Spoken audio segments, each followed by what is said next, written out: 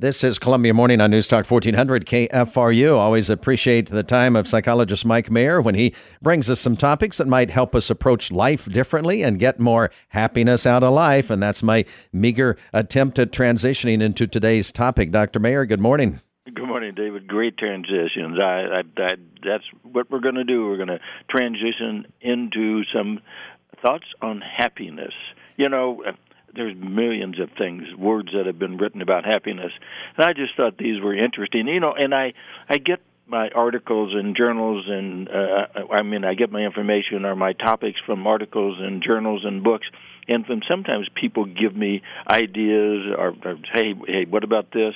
Well, this one comes from an unusual source, came from a family member of mine, and it's from Martha Stewart Living, and interesting topic that was covered in that magazine, and it was called The Pursuit of Happiness by Kelly DiNardo. And I will add some of my own comments on this. But, you know, David, they start out that it's universal fundamental truth that we all just want to be happy. That's common sense. Mm-hmm. And scientists say we're much closer to it than we may think. And that, I don't know if it's true or not, but I think that's an individual response, whether you're going to be happy or not. But what exactly are we searching for? Scientists devoted to answering that question defined happy people as those who have a positive temperament, social confidence, and the resources to make progress toward the goals they value. Or put plainly, it's the joy we feel as we move toward our potential. Uh-huh. And that's a quote from Michelle Gielan from Broadcasting Happiness. Pretty simple. Yeah. I think that's a way to start. So they give a couple of what they call happiness hurdles. And the first one is our primary brain. There's a little thing called the negativity bias. And I found this interesting. Thousands of years ago, it gave humans an advantage. We were ever ready to dodge life and death danger. Now it means we're hardwired to notice and store negative experiences more than positive ones. They're saying that we had those in an order to survive. Yes, and that's what we did. But we're still hardwired. Some of that stays hardwired, and you just have to work against it. So how do you clear it if that's true? And the article states, look for the bright spots. Pausing for a minute to appreciate something sweet or beautiful helps us override the negativity bias that we have. To get in the habit, Gielan suggests taking a photo each day of something that makes you smile and laugh or feel lucky and loving, such as your sleeping child, an incredible meal, a pink sunset, your funniest old friend. And then at the end of the week, look at them all together again. I kind of like that idea. A picture a day of something that brings you happiness. Yeah. And, you know, that really focuses our brain to look for something happy. Then, second happiness hurdle is going it alone. Isolating yourself is a surefire way to feel down. The happiest people have rich and satisfying relationships. So how to clear it? To reach out. An easy starting point is to try opening conversation with an optimistic comment, a tactic Gielan calls a power lead. So you greet a coworker with, I just listened to a great podcast, instead of, I'm so tired today. That's a suggestion. The shift is subtle, according to Gielan, but can foster an immediate positive connection. What was that called again? Give me that term. What power? What power? What was that power? They call it a power lead. Power lead. Okay. Yeah. Okay. I'm jotting these down. It will be a positive comment. Okay. Happiness hurdle 3: living in 2021. We can all fall into the trap of thinking we'll be happy the minute X, Y, or Z happen. I think we've all been there. The problem is that this pushes happiness into the future, Gielan says. So when you focus in the present instead, you get your brain to concentrate on what is working in your life now. and how to clear it. And I like this comment.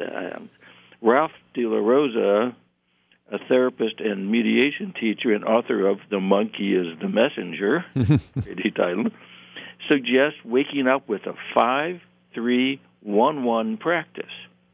While still in bed, take 5 big, deep breaths.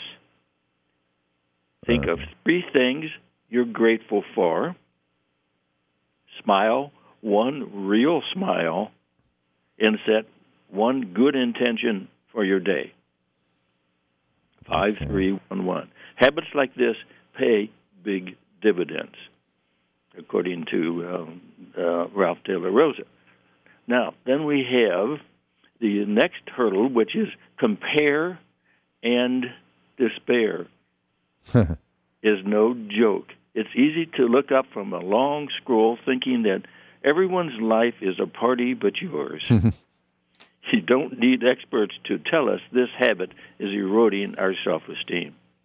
And this is an interesting comment. A 2017 study published in the Journal of Affective Disorders found that the more time 18 to 22-year-olds spent on social media, the more likely they were to have symptoms of anxiety. I thought that was interesting. I don't know if they've replicated that study again to make sure that that's true, but I thought that was interesting. So that does not add to happiness when you're anxious. And how to clear it, set some time daily to disconnect from your social media. Start with small increments. Even 10 minutes counts. Then work up to being phone-free for the first half hour of the morning, at meals, and during the last hour before bed. So disconnecting from the social media that's in your life. So, and just one final comment, finding a purpose, that also is a way to make happiness.